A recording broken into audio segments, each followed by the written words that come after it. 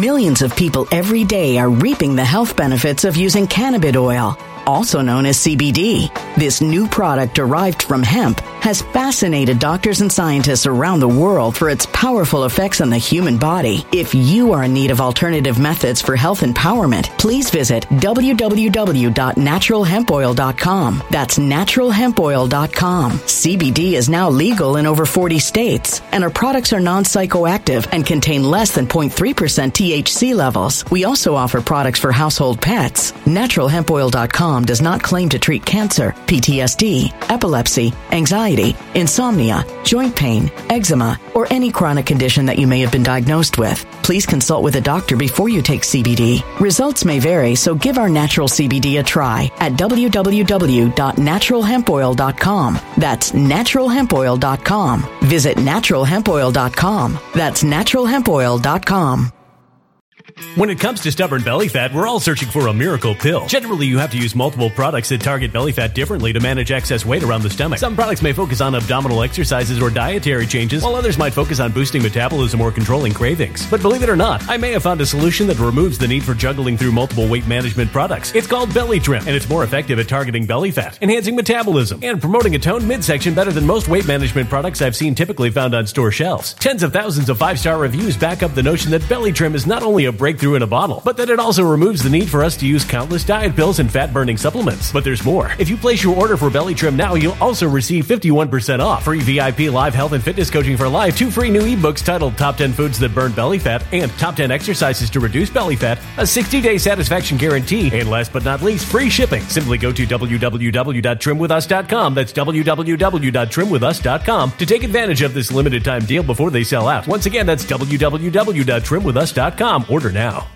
Energy bills are rising at a historic rate, and there's no end in sight. Talk to enough people, and you'll soon realize nearly everyone's shocked at their recent electricity bills. Some studies reveal energy costs have skyrocketed by as high as 60% in as little as 2 years. That's why tens of thousands are installing this magical little device from SavePowerBills.com to help slash their energy bills. This sophisticated gadget stabilizes electrical currents, reduces dirty electricity, and helps protect your appliances and electronics. Simply plug it into your home's wall outlet to help lower energy consumption and ultimately help reduce your power bills every month. Countless 5-star reviews back up the notion that this device is one of the most efficient ways to save money while beating the greedy power companies. But there's more. If you order now, you'll also receive 65% off, fast shipping within the USA, hassle-free returns, and last but not least, a 60-day satisfaction guarantee. Just go to SavePowerBills.com to take advantage of this limited time deal before they sell out. Once again, that's SavePowerBills.com.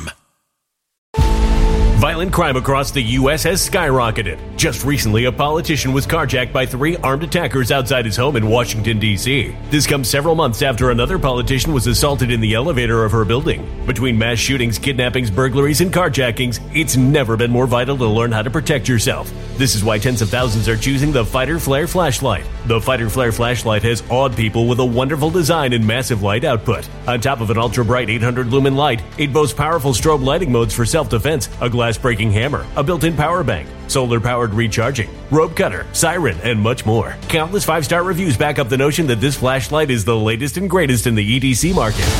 But there's more. If you place your order for the Fighter Flare flashlight now, you'll also receive 66% off, free express shipping, and last but not least, a 100% lifetime guaranteed replacement. Simply go to www.fighterflare.com to take advantage of this limited time deal before they sell out. www.fighterflare.com. Order now. Something wicked is coming this way, and only fools are ignoring the signs. So it's time you became a financial prepper like thousands of others. Gold can travel anywhere. It's international. It's its own currency. Allocate to gold now, the timeless safe haven asset. Open an IRA with Noble Gold Investments to physically hold coins and bars and let real, tangible gold, not just paper, Save your portfolio as the economy burns again. Right now, Noble Gold Investments offers a free 3-ounce silver American Virtue coin with every qualified IRA. Just use the promo code GOLD to claim your free coin and secure your family's financial future. Go to noblegoldinvestments.com now. noblegoldinvestments.com. Past performance may not be indicative of future results. Investing in precious metals, including gold, involves risks. Consult with your tax attorney or financial professional before making an investment decision. Greetings and salutations, loyal viewer, and yes, I mean singular, one viewer out there who watches all my videos and hits like every single time. Today we're going to do a bit of a follow-up to a previous video that I did where I discussed TYT's newest panelist, one Jessica Burbank, and her reaction to the whole Robert Adams situation. Now, I'm not going to stay on that same topic. What I'm actually going to do is transition to this TED Talk that a bunch of you sent me because you said, if you think her talking points are terrible there, just wait until you see this TED Talk, which is likely the reason why she's hired at TYT. And I will say I was not disappointed. It is full communist garbage, and we're going to go through it, all the misstatements, all the misinformation, all the disinformation. But first, we got a sponsor. We're going to toss it over to the sponsor, and then we're going to talk about this on the other side. How many times have you seen something that you loved be updated into something woke, unfunny, uninteresting, and you just felt sour about it? How many times have you asked yourself, where is the good art? Where's the good stuff that's uncensored, unfiltered, totally independent of this woke garbage? Well, today I have the answer for you, my friends, and that, of course, is Flip City Magazine. Flip City Magazine is hilarious all the way through. This thing is like Mad Magazine before it went woke, and it holds no bars. It's 100% independent, and they're fully committed to free speech. The issue I'm holding right now has an amazing cover featuring Kyle Rittenhouse and a Count Dankula interview that's exclusive to the magazine. But the real reason I love Flip City, other than the amazing art, other than the effort that you can see on every single page, is the fact that they put comedy first. This thing is hilarious from front to back, and they're not afraid to go after people in the conservative movement that need a little bit of making fun of. Check out this section on Conservative Inc. When's the last time you saw anybody on the right-wing side take some shots at their own side? That is proof positive of their commitment to comedy that you could see on every single page of this magazine. So do yourself a favor, go over to flipcitymag.com and get yourself a subscription. Or you could check out the pinned link top of the comments of this video or the top of the description box and get it there. It's amazing. You'll be laughing all the way through it. That's flipcitymag.com. So this is one of the many offshoots of TEDx Talks. This one appears to be a Brown U edition. And honestly, it doesn't look good on our Ivy League institutions that you could have somebody completely unqualified come up and spew a bunch of communist nonsense with bad numbers, bad citations, misinformation throughout the course of the talk, and everybody would give it cheers and you throw it up on the channel and nobody would question it. But then again, that is the state of the modern Ivy League university, so what are you gonna do? That's why we're here, so we're going to debunk this nonsense, so let's get into this video. People living in the United States, the wealthiest country on earth, are unhappy with their material conditions. We have more than enough resources to make everyone entirely comfortable, but under our current economic system, many people's most basic needs are not met. So first and foremost, I know a lot of you out there on the internet.com are cruel, mean, not very nice people, and I just want to say, shame on you. I understand that public speaking is difficult. You should understand that public speaking is difficult. So we're not going to grade the cadence or whether or not she ropes you in or anything like that, because again, it's difficult, and she's trying to sell you on communism while promising it to be a new idea in the title of this, which is nonsensical. So just give her a break on the public speaking. Be nice guys out there. If the purpose of the economy is to manage resources and organize labor to meet our material wants and needs, the economy is not realizing its purpose. It is failing. So first and foremost, the purpose of an economy is to raise the standard of living of the participants. This whole thing about material needs or material wants, whatever, that's some Marxist nonsense in the language. The point of an economy, the point of economic growth is that we want to see our standard of living rise. And it is hard to argue, unless you're a nonsensical person, that the standard of living in mostly capitalist countries has risen steadily over time, while people who try these new innovative alternative economic economic systems tend to find suffering and misery and oftentimes regression in their standard of living. Let's analyze a basic example of production. Let's say we have a company, they produce something, we will call it widgets. We have some made-up currency that only has value because you and I agree it does right now. It's called US dollars. I'm just kidding, we'll call it coins. You have a widget shop owner and a worker. The worker is paid a wage of 10 coins an hour. And they're pretty good. They make about 20 widgets every hour or 140 widgets in a day. Widgets are sold for 6 coins each. Subtract raw materials and operating costs for a profit of about 5 coins per widget. In a day, the worker is paid 80 coins. They make 140 widgets with their own 2 hands, and then the owner sells these widgets and after labor costs makes 620 coins in a day. To make that money, what work did the owner do? None. So our first example is one of these rudimentary, nonsensical examples put forward by leftists all the time, where they pretend that labor is the only component in production. Therefore, if you work for a job and you produce stuff that values at this amount, but you only get paid this lesser amount, then the difference between what you get paid and what you produce is actually the wage slavery, wage theft, whatever. But here's the thing, and we talked about it multiple different times, and we'll go over it later in this channel. Capital is a portion of this. Remember, you're allocating land, labor, and capital in a capitalist market. So the idea that if you hire somebody and then you invest $1 million in a tractor and they become so much more productive than a guy that you hired with a shovel years ago, that therefore you need to pay the guy driving the tractor all the way significantly way more, even though most of the productivity comes from the tractor, the capital investment, is absurd in every possible way. And this is an ongoing theme throughout this TED Talk that we're going to go over, because oftentimes what we see when people are quoting all these productivity numbers isn't the workers just becoming so much better at doing this or that. It's technology improving, capital investments improving. And yes, if I invest money into a business based on the work that I did in the past or however I got the money, then I'm entitled to a portion of that. If you can do better, if you can produce better on your own, then go do that on your own. But typically, people who sell their labor are selling it for a higher price than they could make if they weren't working at that place. And what is the definition of getting things for free? Doing no work yourself to earn them.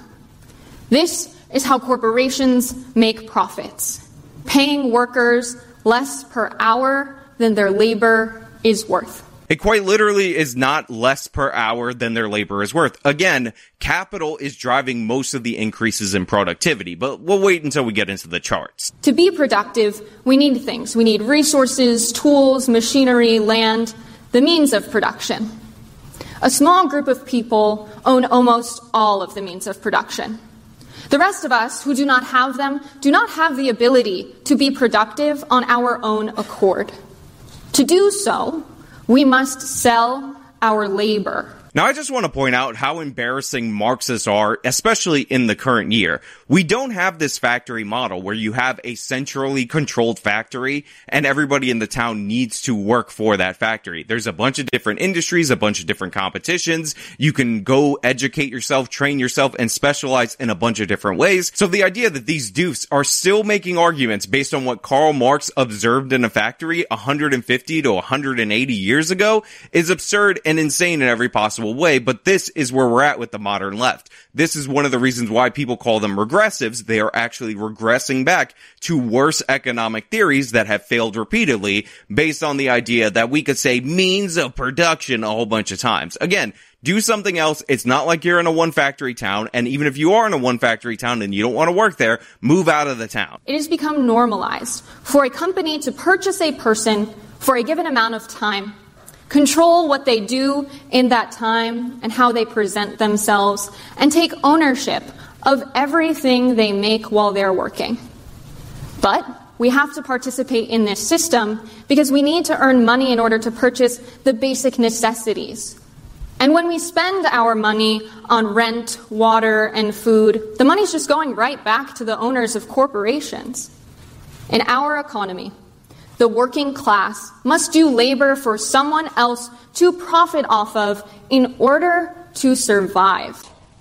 This is called wage slavery. Yes, you work to survive. This has been true of humans since the dawn of humanity. If you wanted to eat, it's not like you could just go find some rich person, get your buddy Karl Marx to take it and distribute food to you. You would go out and hunt. If you wanted some fruit or berries or whatever, then you have to go out and forage. When we had farms, you would have to till your own land. You always have to produce in order to survive. The idea that this is somehow slavery, how we exist in nature, that we need things in order to survive, therefore we are obligated to go get them for ourselves, is absurd. It's insane. These people are essentially saying nature is unfair. Now we have a more sophisticated economy, but we still require the basic principle, and by the way, we don't even really require that with the modern welfare state, that you have to provide for yourself. You have to go out and produce something in order to eat. And now in a modern economy, it's not like we're all hunting the same scarce resources and we need to go to war over the good foraging spots or anything like that.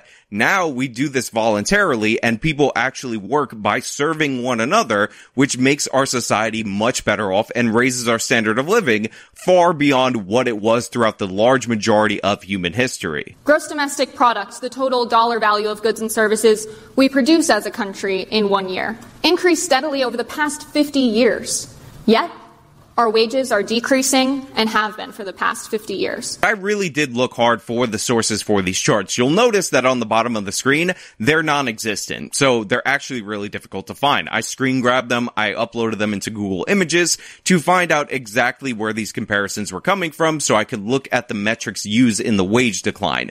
That being said, it's just not there. I don't know where these childlike charts came from or anything like that. But typically what people do in these situations is they'll put out a chart similar to this, which is the productivity versus wages chart. And they'll say, look, the American worker is far more productive. Notice how she focused on GDP, which is not the productivity, and their wages aren't going down. And the way that typically this is addressed is what we find out is that they're using non-supervisor based wages and the productivity for all workers, including those supervisors. And if you were to include the workers that are deliberately excluded by organizations like the Economic Policy Institute, what you would ultimately end up finding out is that the wages to productivity line are actually significantly closer, because a lot of the higher up supervisor type workers, they're the ones producing the majority of the productivity. But this chart doesn't have that. It just says adjusted for inflation, this is the wage going down, which doesn't really make any sense because some people's wages might be going down adjusted for inflation, although I would dispute that.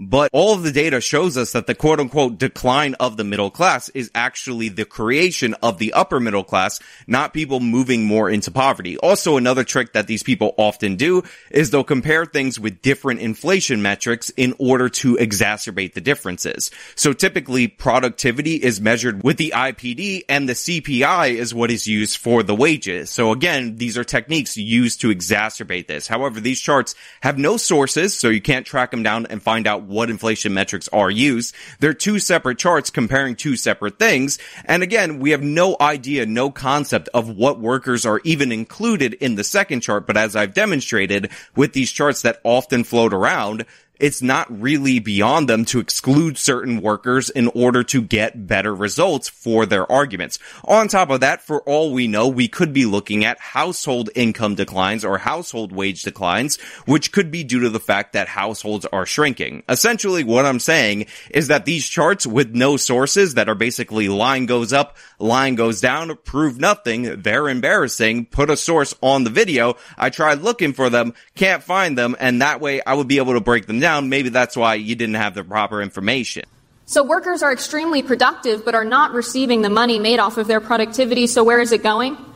Over the past 50 years, profit margins for corporation owners increased substantially. So first things first, this chart is not a measure of profit margins going up over time. This is a measure of profits before tax going up over time. What we find throughout our history in terms of the United States of America is that profit margins are actually going down, but the way that companies become successful, like your Walmart, like your Amazon, like your whatever, is they sell you a bunch of stuff at low margins so that the total amount of profit that they make becomes becomes high. This benefits the consumers with lower consumer good prices, aka you can raise your standard of living for a lower portion of your income. On top of that, while this does have a source that you can look into and check the inflation metrics, since the other two charts don't have sources, you don't really have anything to compare that against. So this is one solid chart that I would love to compare and break down versus the other charts, even though she mislabeled it as profit margins, that I can't do because, again, there's no sources in the other charts. People work more and more, produce more and more, and make less and less, while owners of corporations make more profit and use this money to get even wealthier. So there's actually nothing to support anything that she just asserted right there. It's not presented well in the charts or anything like that. And in fact, we have significant evidence that shows the opposite. She talks about productivity going up. As we talked about before, this is largely due to the fact of substituting capital for labor. So the idea that you would get paid more when in reality the capital, the technology, the whatever is actually what's making things more productive doesn't really make as much sense when you're breaking it down. Number two, people are not working longer or harder. None of that is true. You can look at any of the data from the Bureau of Labor Statistics. Work hours are going down. The level of danger at work, because we have less physically demanding jobs, are going down. Workplace accidents, etc., etc. So if you were going to try to break this down in any way you want to imagine it, and I'm not talking about your individual instance or anything like that, but statistically, this is just not true. The only people, by the way, who are working significantly more hours are the people who are earning those high salaries, the CEOs and the people who are working in executive supervisor positions, your programmers, your whatever, and they are being compensated for the work that they're putting in. Quite perplexingly, this all does not mean that our economic system is broken. It is in fact functioning as intended. The definition of capitalism is an economic and political system in which trade and industry are controlled by private owners for profit. Think about what this system has led to. The freest, most prosperous societies in the history of the world, a standard of living increase that is unparalleled by human society, bringing us out of the brink of starvation, out of the brink of poverty, a global rise in the standard of living, because even in the third world, we have less people living off of $1 or $2 a day, more people who have food in their bellies. All of this amazing stuff is what this system has led to. 15 million households do not have enough food to eat. Yet, 30 to 40% of our food supply is wasted annually. Perfectly good food just thrown away because people couldn't pay money to buy it. You know, there's a reason I love doing this job. It's because people on the left make it oh so easy. So she just said 15 million households in the United States of America don't even have enough to eat. Yet we waste just because people can't afford to buy it. 30 to 40% of the food is just thrown away because people are too poor to buy it. Now, if you notice her little graphic right here, it actually says not that 15 million households don't have enough food to eat. It says that 15 million households are quote-unquote food insecure. And you guys might remember us discussing food insecurity and what that actually means on this channel before, but I'm going to go over it so you can understand how misleading her presentation of this number is based on the fact that she has no understanding of this number. So if you seek out the US government's definition for food insecurity, what you'll actually find when you actually look it up is that they have two different definitions. The first definition is low food security, and the second one is very low food security. Now, the overwhelming majority of the food insecure group falls under the low food security, so it would be prudent for us to look at that definition.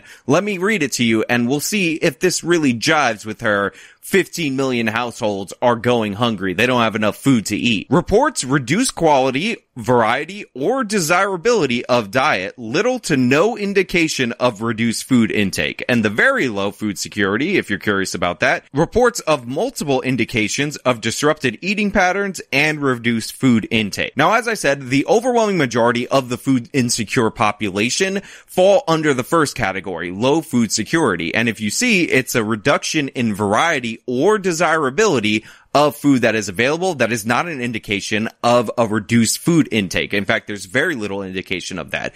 And what this essentially means is that you end up making decisions based on the cost of food about what you're going to eat. I'll give you an example of this so you can understand how absurd this definition is and how insane it is to label this people going hungry. So recently, around the 4th of July, I walked into the grocery store, and in the grocery store, you know what I found? T-bone steaks. Prime cut, beautiful New York strip, and the filet on the other side for $5.99 a pound. So I snatched up a whole bunch of them, and I ultimately ended up having a barbecue. The next week, I went to the same grocery store. I found the same T-bone steaks, but they weren't on sale anymore. And instead of $5.99 a pound, they were actually $15.99 a pound. So instead, I ended up buying myself some pork chops. Now, technically, it's more desirable for me to have those T-bone steaks fresh off of the grill. And I made a decision based on my financial perspective rather than based on what I actually wanted. Well, under this definition, if I were to answer a survey, I would be calculated under the food insecure population, much like most of the people in the country would actually be calculated under, because again, we all make decisions based on financial availability when we're at the grocery store. And by the way, these households, it's at any point during the year, if you've made a decision like this, you could qualify as food insecure. So that is not going hungry. Millions of people every day are reaping the health benefits of using cannabis oil, also known as CBD. This new product derived from hemp has fascinated doctors and scientists around the world for its powerful effects on the human body. If you are in need of alternative methods for health empowerment, please visit www.naturalhempoil.com. That's www.naturalhempoil.com. CBD is now legal in over 40 states, and our products are non-psychoactive and contain less than 0.3% THC levels. We also offer products for household pets. NaturalHempOil.com does not claim to treat cancer, PTSD, epilepsy, anxiety, insomnia, joint pain, eczema, or any chronic condition that you may have been diagnosed with. Please consult with a doctor before you take CBD. Results may vary, so give our natural CBD a try at www.naturalhempoil.com. That's www.naturalhempoil.com.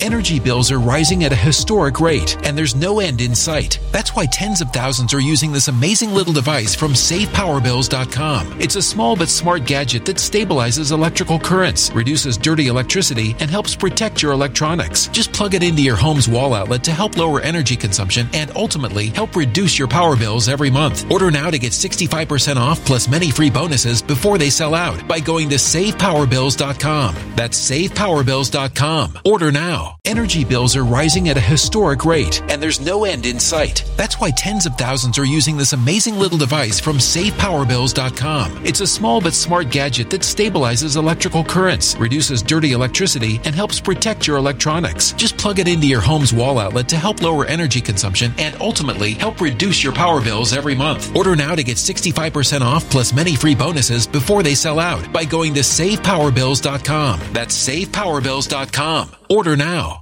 Violent crime across the U.S. has skyrocketed. Between mass shootings, homicides, kidnappings, burglaries, and carjackings, it's never been more vital to learn how to protect yourself. This is why tens of thousands are choosing the Fighter Flare flashlight. The Fighter Flare flashlight includes an ultra-bright 800-lumen light, powerful strobe lighting modes for self-defense, a glass-breaking hammer, a built-in power bank, solar-powered recharging, rope and wire cutter, siren, high and low LED lighting mode, and much more. Simply place your order now to get 66% off along with many other free bonuses before they sell out by going to www.fighterflare.com. Order now at www.fighterflare.com.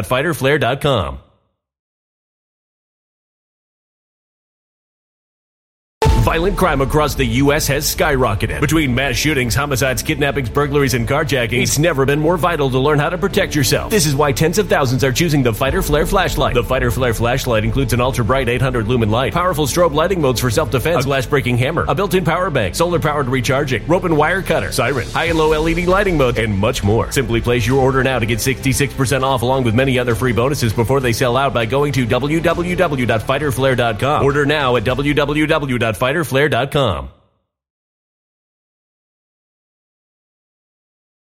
hungry. That's absurd, and it's absurd for her to assert that. On top of that, we have the other claim in this section, which is 30 to 40% of the food is wasted due to the fact that people just simply can't afford to pay for it. Perfectly good food thrown away. Well, this is nonsense too, unsurprisingly. Yet, 30 to 40% of our food supply is wasted annually. Perfectly good food just thrown away because people couldn't pay money to buy it. So the first thing that you need to understand about the food loss and food waste estimate is that it is in fact just an estimate. And the loss number, which is how you get all the way up to that 40%, includes the losses during the course of production. So if some of the harvest isn't done well, whatever, then those are included in the numbers. What we actually want to do is reduce this down to waste, like post-harvest food that is not consumed by humans or just thrown away due to the fact that people can't afford to pay it in our capitalist economy. Well, in reality, there is no such number that measures what she is purporting to say, because what waste is actually referring to is for any reason post-harvest, so it can't be a problem on the farm. If food is not consumed, it is considered in the waste category. It includes food that is not stored properly. It's including food that has mold on it. It also includes food that is eaten by pests. So if your food is consumed by insects or rats, even though that's not perfectly consumable food being thrown away to our evil capitalist system, it is calculated in the estimate of the 30% food waste in this country. Now, you might also notice on the bottom of your screen that it also can include, in some statistics, non-edible food that could be consumed by animals or something else. This includes banana peels, bones, and eggshells. The idea that people are starving, 15 million of them, because we're not giving them their perfectly good non-edible eggshells, banana peels, and bones is absurd and incredibly deceptive. On top of that, this also includes cooking loss. So if you've burned any of your food to the point where you can't consume it, guess what? That is included in the food waste category. Now, whether or not that level of burnt is consumable, if you just gave it to somebody who is starving in this country,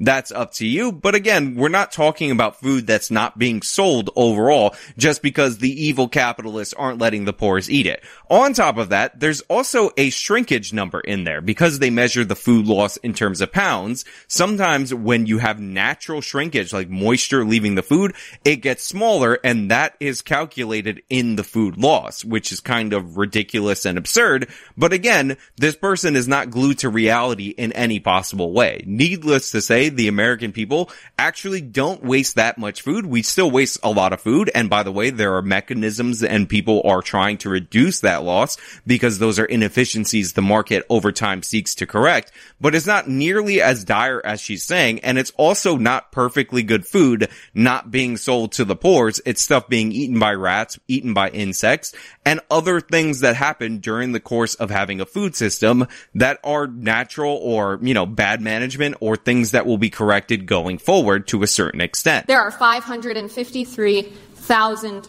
homeless people. Yet, luxury rental properties accounted for 87% of apartment construction in 2018. Ah, yes, there are this many homeless people, and yet all you're doing is building luxury apartments. Well, again, what we have here is a total misrepresentation of the data that was put forward. First and foremost, this is not the total of 2018. This was the first 6 months of 2018. And if you look at what this study actually says, or what this survey actually says, it says that 87% of the apartments built in the first half or completed in the first half of that year were high-end apartments, not luxury apartments. And again, definitions are crucial in this situation because when you click to find the actual source in the articles that purport this situation, what you find is that their definition of high-end is not what you would think of when you think of luxury. So the source of this claim is actually an organization called Yardi, and what they claim is that 87% of the apartments completed in the first 6 months of 2018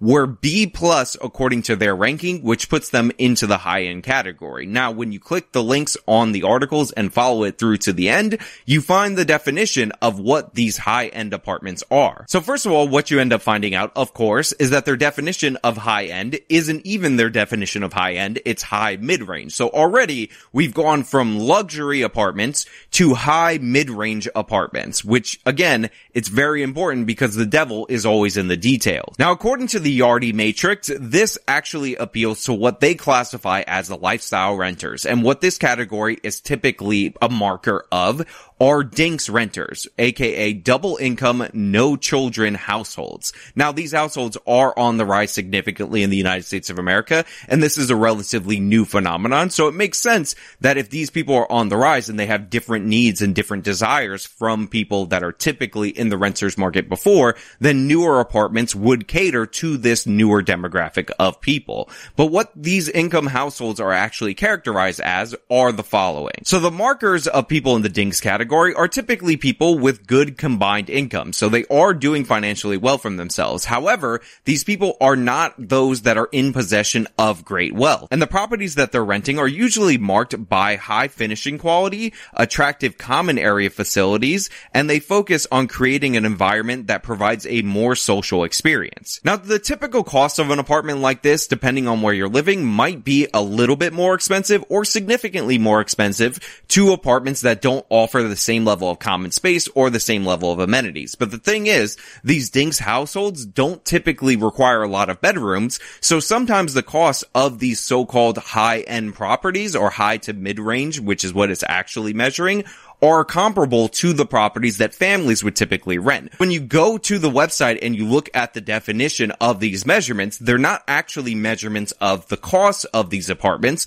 What they're measurements of is the quality of the apartments, the amenities of the apartments, who they're trying to appeal to. And according to this ranking, having more common area, maybe some smaller apartments, but more common space for social situations, more outdoor space, is a higher quality ranking than what you would get in the lower quality things, which might actually have more bedrooms or more personal to yourself space, which again would be something that you would look for if you were more in a family situation. What this has to do with the homeless population, a lot of them addicted to drugs, a lot of them experiencing mental issues, whatever, I don't know. There are 553,000 homeless people. Yet, luxury rental properties accounted for 87% of apartment construction in 2018. But this idea that homeless people are homeless because we're seeing more double income, no children households, and therefore apartments are being built to serve the people who live in those households isn't sensible at all, doesn't make any sense, and is totally misleading and another absurdity presented by Jessica Burbank. To be productive, we need to produce things. To be productive, we need to produce things. Oh my God, this woman just broke new ground in terms of intellectual conversation in the economy. But what is profitable is not always what we need and want. So this is fundamentally not true. Something being profitable means that it is in fact desirable by its very nature. If you can't find people willing to buy the thing that you're making, then you're not going to make a bunch of profits. That's just how it works. The whole reason people give you money for things is because they want the things more than the money. What fueled imperialism and colonization? Does our government violently intervene in societies abroad to fight for justice? Or to secure more markets and resources? So here we have the open-ended question portion of the TED Talk, because oh my God, I don't know if you guys know this, but all these wars definitely due to capitalism. We didn't even have any wars before there was capitalism. There was no such thing as an imperialist power before capitalism existed. The Soviet Union, a communist society, totally didn't take over countries and force them into a Warsaw Pact, whatever. Never happened in the history of the world, only because of capitalism, whatever. It's totally tied in. Trust me. Just believe me. And who controls our government, military, and intelligence when we wage these wars? The American people, or a small group of elites who profit off of U.S. military intervention? Now, we've always had people who made money off of war. Most of the time, they would make money off of plunder. They existed well before the advent of capitalist economies. What we ended up getting when we got capitalist economies was rules for war and standards that we actually implemented on other nations in the world so that we can somewhat reduce some of the atrocities that were so common to warfare. Not all of them, obviously not all of them, but some of them. So we've gotten better standards in terms of warfare, not worse standards. And who pays the trillions of dollars in taxes to fund these wars? The profiteers or the workers back home? So the wealthy pay the overwhelming majority of the taxes. The idea that it's on the back of the workers or whatever, that is just not the case. If you look at any charts of net income taxpayers across the country, what you'll find out is that the bottom 50% of the country actually pays a negative tax rate, while the top 10, top 20, top 1% all pay the majority of the taxes. Everything is coming from there. That's just the reality of it. You can say that you don't like their tax rate or whatever, but in reality, they're paying the overwhelming majority of the taxes. In the early to mid-1900s, poor people, working people, rose up in the masses, waging violent wars against the wealthy owners, the ruling class. But these wars only happened in a few places around the world. So then she talks about how, eventually people rose up against their overlords, the landowners, the capital owners, and, you gotta watch out for that. You gotta watch out for this warfare and all that because, wow, it's gonna lead to such warfare. But the thing is, look at the list of these countries. First of all, a bunch of them are duplicate countries, like they combine into one, but whatever, we're not gonna get into that right now. They were a part of the same communist revolution, but, she don't know that. It don't matter. But most of these places that actually installed socialist governments, communist governments, got significantly worse. She has Korea on there as an example. That is obviously a reference to North Korea, and North Korea is one of the most repressive dictatorships in the history of the world. They're called the Hermit Kingdom because of the way that information and access to resources is so cut off by the communist revolution. What if, instead of allowing private owners to control our resources and use our workers to make profits, we organize our economic system democratically? We agree that the primary purpose of the economy should be to meet our material wants and needs. We all have a say in how the resources are managed. We organize labor so that workers can elect their leaders and own the means of production. So then she starts talking about democratizing the workplace. Isn't it so wonderful, stunning, and brave that if people could just vote on everything, you joined up in a company and you have the same level of say as the person who did the investments, actually set the whole thing up, and actually had skin in the game. Isn't that great? Isn't that stunning? And now she transitions to, oh my God, what I'm actually advocating for, I don't know if you guys know this, is socialism. And that's a good thing, trust me. We will not have liberty and justice until we have economic rights. Americans love liberty and justice until it is called socialism. The ideas that I just described are socialist. Socialism has been put in a box with the label bad on it so that people won't bother to look inside. But I looked inside that box, and I found that the problem is not that people fundamentally disagree with socialist principles. The problem is that people have been taught to hate a word without ever defining it. You might notice that nothing I've said sounds like anything you've heard about socialism. It does not refer to centralized authoritarian control. So this is probably my favorite part of this entire video, where she says, everything I said was actually socialism. But the thing is, it's not like the socialism you've ever heard before. It's not authoritarian, it's not centrally planned, whatever. I'm talking about worker co-ops. And later on, she talks about seizing natural resources like oil. But the thing is that she doesn't realize, and that all these lefties don't realize, is that it sounds exactly like how socialism is sold every single time, all of the time. The model she's describing throughout the course of this TED Talk is the Venezuelan model, and this TED Talk came out while the Venezuelan model was completely failing. Let's focus on fossil fuels, which we burn to make electricity. I can imagine no reason why one person nor small group of people deserves to own an entire oil deposit or mineral deposit. No one today was around 300 or 150 million years ago when organic materials settled to the bottom of lakes and oceans and through heat and pressure formed oil. No one did the work to make that oil. No one does work to make coal in a coal mine.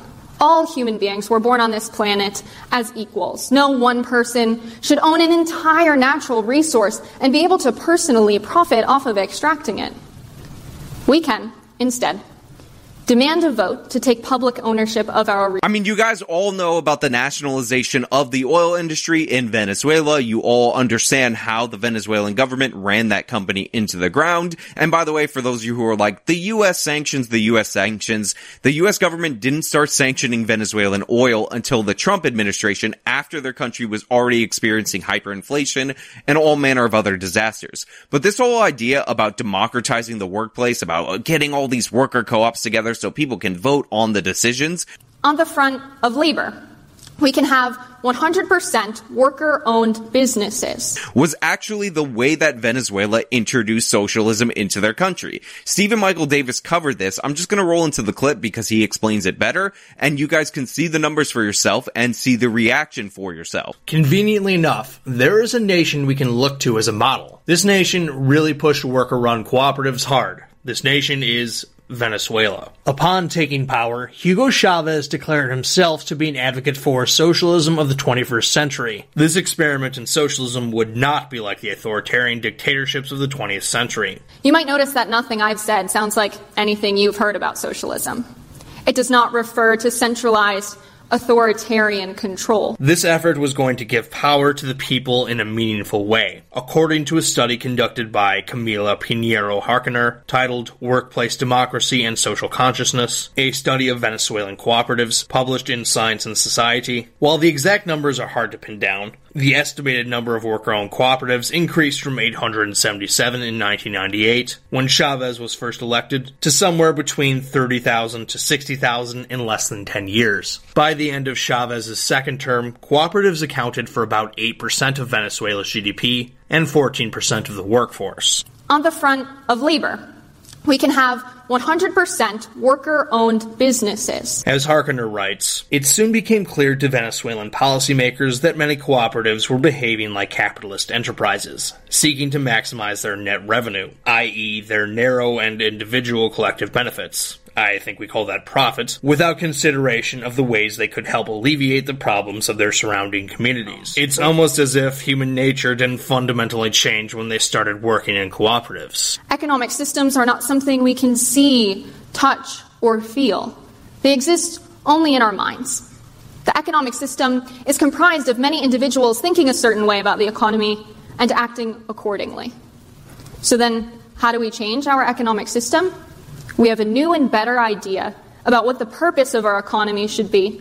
We behave differently, redefine the norms, rewrite laws, make new policies, and make the change. It's almost as if people continued to be self-interested despite government policies trying to incentivize solidarity. I wonder why that is. After they tried the peaceful method and it didn't work out, the rhetoric from Chavez himself started to change. In a 2007 interview, Chavez said, "The model of cooperatives does not guarantee socialism because a cooperative is a collective private property. That is, if we are 20 in a cooperative, we are going to work for the benefit of us 20. And that is merely capitalism. Cooperatives would need to be impelled towards socialism. An enterprise is only truly socialist when society controls the means of production, and when these means are used towards societal ends." Chavez continues, "An enterprise is socialist when it belongs to the entire community and, through communal councils, workers' councils, etc., operates under a direction, a plan. It produces in accordance with the interests not only of the cooperative members, but of an entire community." So Venezuela got its cooperatives, but it wasn't socialist enough for them. It's not a coincidence that the majority of property seizures and human rights abuses by the Chavez regime happened after this program was proven to be an abject failure. It is amazing how many times these people can propose the same exact failed idea over and over again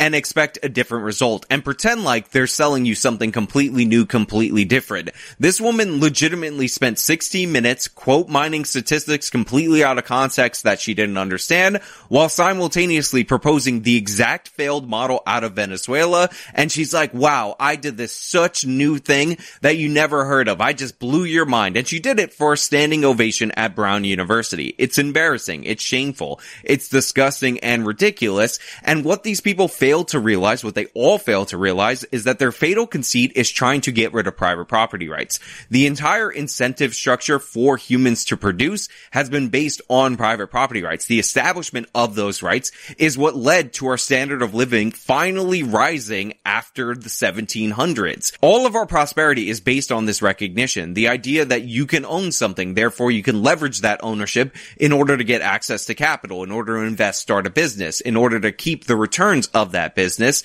is what led to human prosperity. Essentially, if you take away the right of people to own, you will ensure that they will in fact be owned. And that's what she's proposing. That's what they're all proposing. It's always the same thing. It's not going to work better next time. Stop falling for it. These people are dangerous. They are ridiculous. And they're such buffoons, they don't even realize they're proposing the exact same new interpretation of this economic model that was pitched in failed countries already decades ago. But hey, those are just my thoughts, so let me know your thoughts down in the comments below. If you like the video, show them by leaving a like, subscribe for more content, follow me on all my social media, support me via the support links in the description box of this video. This has been me talking about TYT's latest contributor being a socialist loon bag. Till next time. When it comes to stubborn belly fat, we're all searching for a miracle pill. Generally, you have to use multiple products that target belly fat differently to manage excess weight around the stomach. Some products may focus on abdominal exercises or dietary changes, while others might focus on boosting metabolism or controlling cravings. But believe it or not, I may have found a solution that removes the need for juggling through multiple weight management products. It's called Belly Trim, and it's more effective at targeting belly fat, enhancing metabolism, and promoting a toned midsection better than most weight management products I've seen typically found on store shelves. Tens of thousands of 5-star reviews back up the notion that Belly Trim is not only a breakthrough in a bottle, but that it also removes the need for us to use countless diet pills and fat-burning supplements. But there's more. If you place your order for Belly Trim now, you'll also receive 51% off, free VIP live health and fitness coaching for life, 2 free new ebooks titled Top 10 Foods That Burn Belly Fat and Top 10 Exercises to Reduce Belly Fat, a 60-day satisfaction guarantee, and last but not least, free shipping. Simply go to www.trimwithus.com. That's www.trimwithus.com to take advantage of this limited time deal before they sell out. Once again, that's www.trimwithus.com. Order now.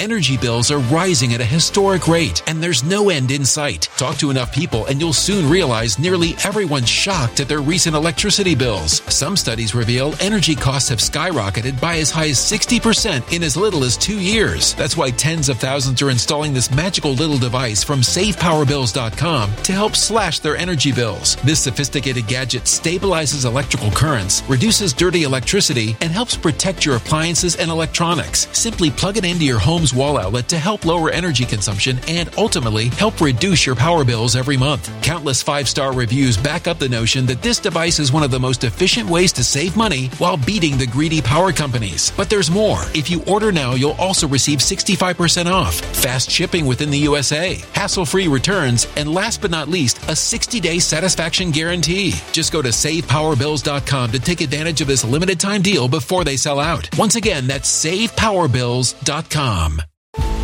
Violent crime across the U.S. has skyrocketed. Just recently, a politician was carjacked by 3 armed attackers outside his home in Washington, D.C. This comes several months after another politician was assaulted in the elevator of her building. Between mass shootings, kidnappings, burglaries, and carjackings, it's never been more vital to learn how to protect yourself. This is why tens of thousands are choosing the Fighter Flare flashlight. The Fighter Flare flashlight has awed people with a wonderful design and massive light output. On top of an ultra-bright 800-lumen light, it boasts powerful strobe lighting modes for self-defense, a glass-breaking hammer, a built-in power bank, solar-powered recharging, rope cutter, siren, and much more. Countless 5-star reviews back up the notion that this flashlight is the latest and greatest in the EDC market. But there's more. If you place your order for the Fighter Flare flashlight now, you'll also receive 66% off, free express shipping, and last but not least, a 100% lifetime guaranteed replacement. Simply go to www.fighterflare.com to take advantage of this limited time deal before they sell out. www.fighterflare.com. Order now.